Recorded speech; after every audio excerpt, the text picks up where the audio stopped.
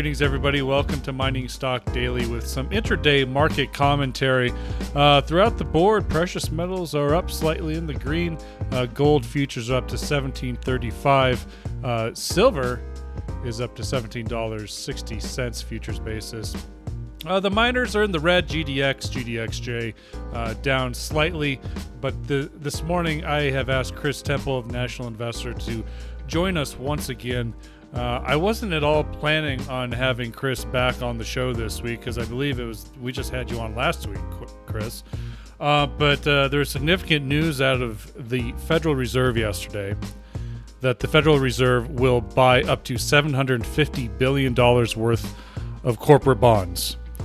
So we're going to get into the weeds about this and get your thoughts and analysis. But my first question for you, Chris, is after everything we have seen in the last 3 months, is this at all surprising to you?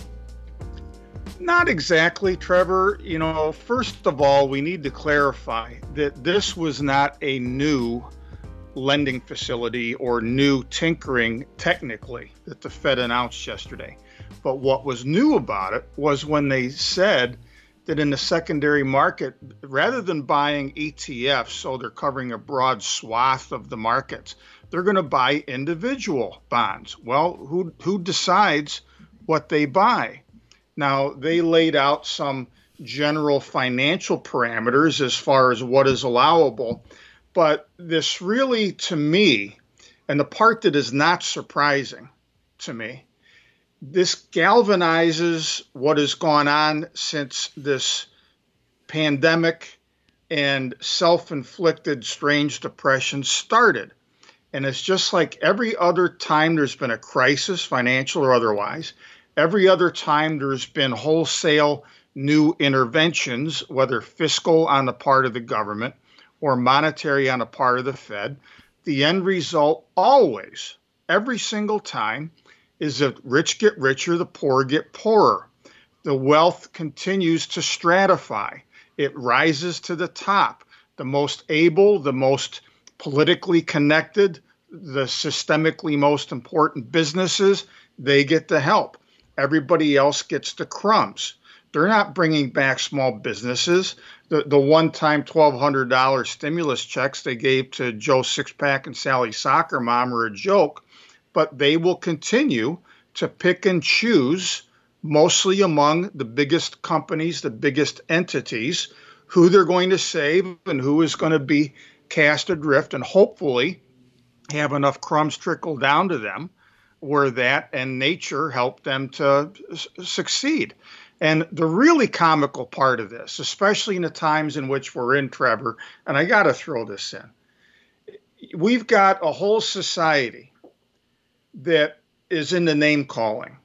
And especially these days, if somebody doesn't like how you look or what you say or position you take, you're a racist, you're a fascist, you're something or other. Folks, when you get done listening, go to your Google and look up the clinical economic definition of fascism. And what the Fed just announced yesterday is a little different than the way in which Hitler ran Germany, Franco ran Spain, or Mussolini ran Italy. Fascism as a part corporate and part government system, by definition, you have the government and corporations get together to figure out how they're going to run things and how they're going to divvy up the pie. And I defy you, if you get over the emotionalism and the wokeness that we're cursed with today in any public discourse, you tell me how what the Fed just announced it's adding to its repertoire, and now they're going to pick and choose winners and losers among corporations. Tell me how that's different than those systems of nearly a century ago. I tend to agree with you. And one of the recollections I was thinking about when you were talking about that, Chris, is back to last week during Jerome Powell's presser. He was asked about what's the most significant thing the Federal Reserve has done for Main Street. And his reaction was, well, I think we've listened. So it's like, awesome. All right. Nothing tangible. You've listened. I mean, obviously you did this kind of road show where you went around and had conversations with the people. And we've mentioned that on the podcast from time to time. But yesterday was just another example of the Federal Reserve looking after the top honchos and corporate and looking after corporate welfare, and still will do nothing for Main Street. And you take this corporate bond purchasing program one day, and then the next day you turn around and say retail sales were up 17%, more than double what was expected.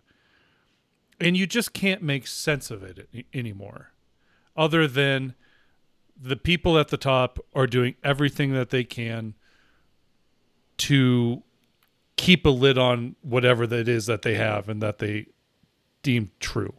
Am I wrong in thinking about that? Why am I so confused anymore? Well, look, you're not wrong. If I may give a plug to a mutual colleague of ours, Tom Bodrovics at Palisade Radio, go to my website, nationalinvestor.com. A few weeks ago, I had a 45-minute discussion with him explaining the root cause of all of this stuff that we're seeing right now and how it was during the Volcker years that our entire economic and financial system were transformed into what we have today. And it tells you the mathematic reasons why the system sees its way to only save the big cheeses, the big corporations, the banking system itself, because though he won't come out and admit it to Jerome Powell and the banking system, they are the economy. That is the world in which we live, and we've lived in that world now for 40 years. I give a lot of history of how that came about and why. So the title of it is about the deflation debate.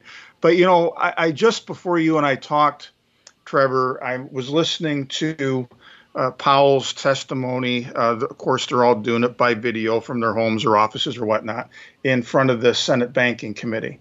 And especially when the Democrats ask questions, but it's not just them. You get the most inane, amateurish. It's like the Special Olympics for mental acuity.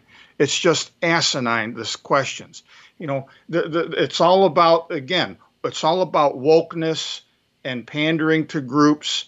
And it's as if only we had one more Fed regional president other than Mr. Bostic in Atlanta, who's an African American, the system would help African Americans more. No, it wouldn't. You can put an African American in charge of every single regional Federal Reserve Bank, and unless you get rid of the Fed lock, stock, and barrel and replace it with something that benefits people, you're not going to change a damn thing. But this is the kind of idiocy you get from the people who, in this day and age, are responsible for the Fed's very existence, that being Congress. And when they don't get it, when they have utterly no clue as to why the rich get richer and poor get poorer in the context of the very nature of our system, you're not going to change anything. So, it's the way the system works. It's the way it was designed to work.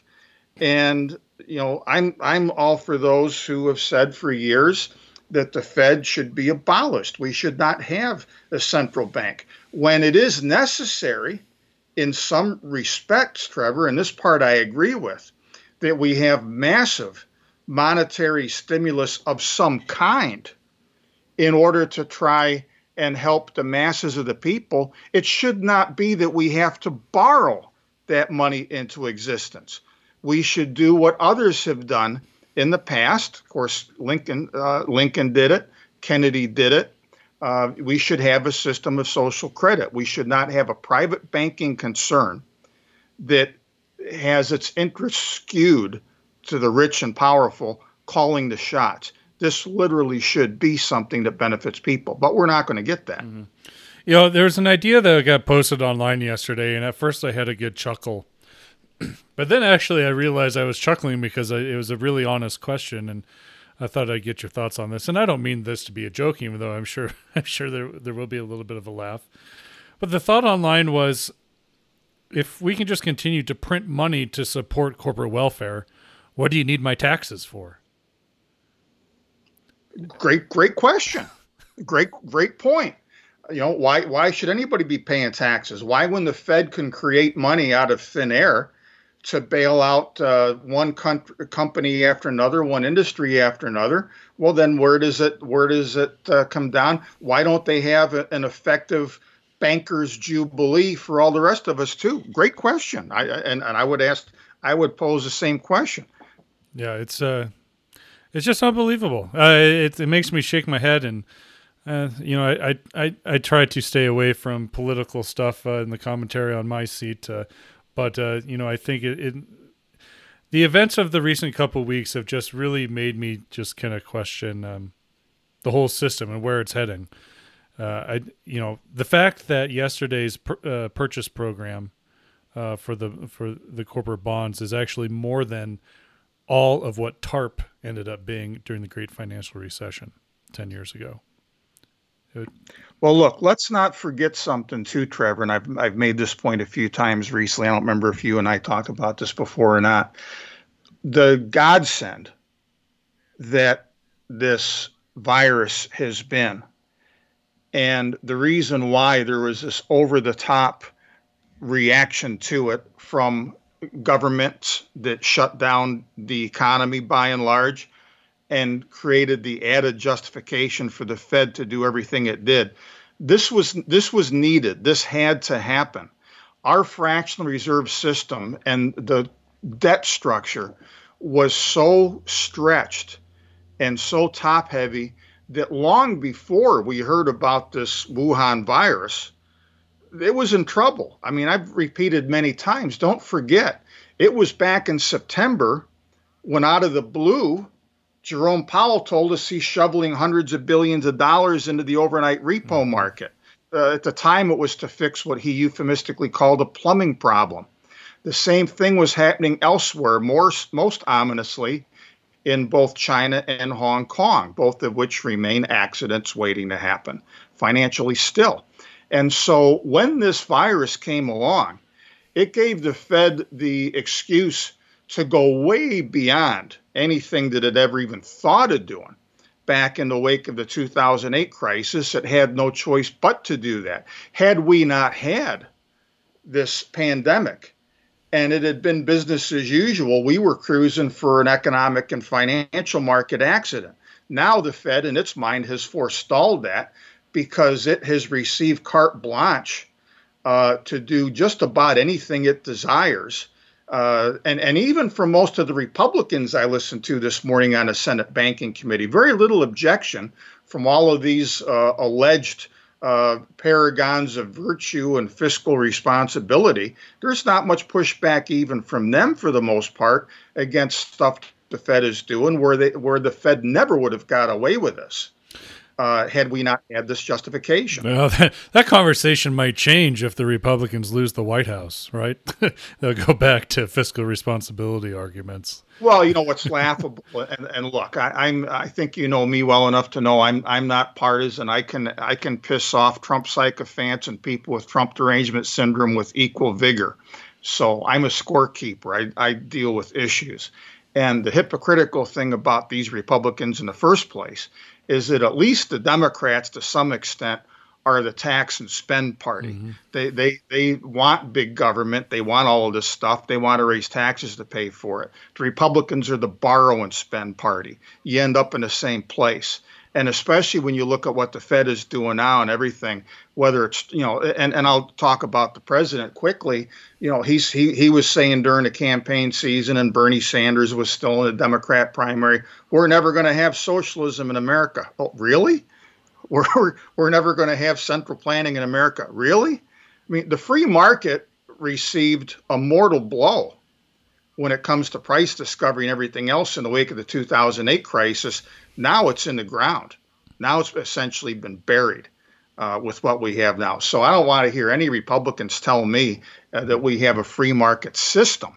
Are there still evidences of it out there? Yes. Are there still good stories as an investor you can research? And if you're right, you're going to be rewarded? Yes. But that's the minority of the environment right now. We have a total command and control economy. And again, go back to your old textbooks, go to Google, go to Wikipedia, whatever, look up the clinical definition of fascism, And you'll find that the people throwing that around today are correct that we have a fascist country, but totally wrong in how it's evidenced.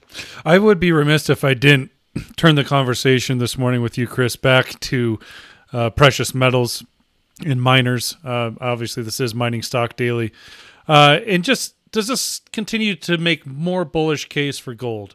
And in the turn, there is rumors that President Trump is kind of thinking about a $1 trillion infrastructure plan, which could also help the metals and miners as well. I mean, does this really continue to strengthen the bull case for precious metals?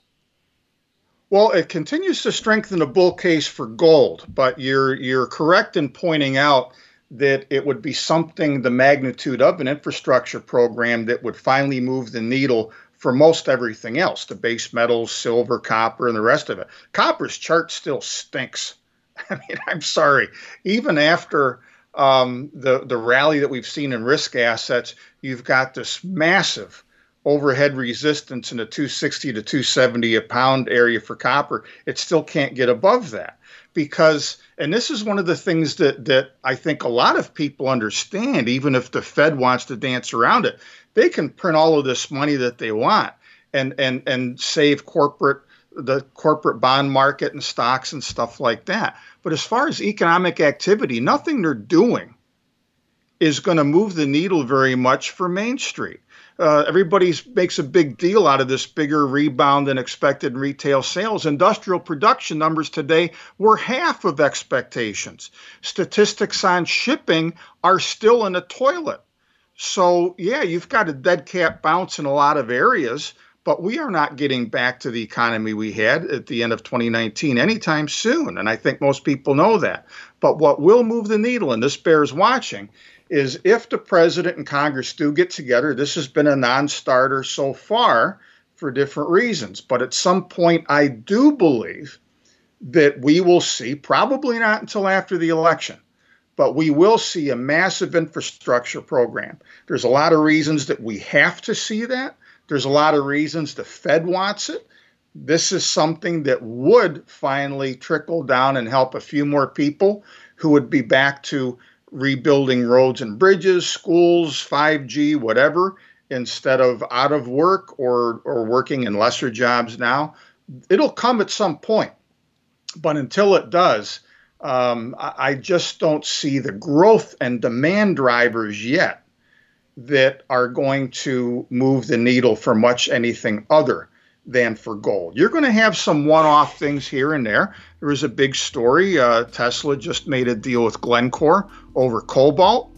You're going to start seeing long-term deals on lithium supplies. Uranium is in a bull market ready to take off because of its own individual fundamentals. But broadly speaking, I think to have the broader universe of cyclical and industrial stocks and base metals investable again, Trevor, it's going to take something like an infrastructure program that will finally focus all of this monetary tinkering on areas that will directly benefit them. Well, Chris, as that news comes down the pipeline, we'll be sure to provide some more commentary on that and see what those metal charts do in response.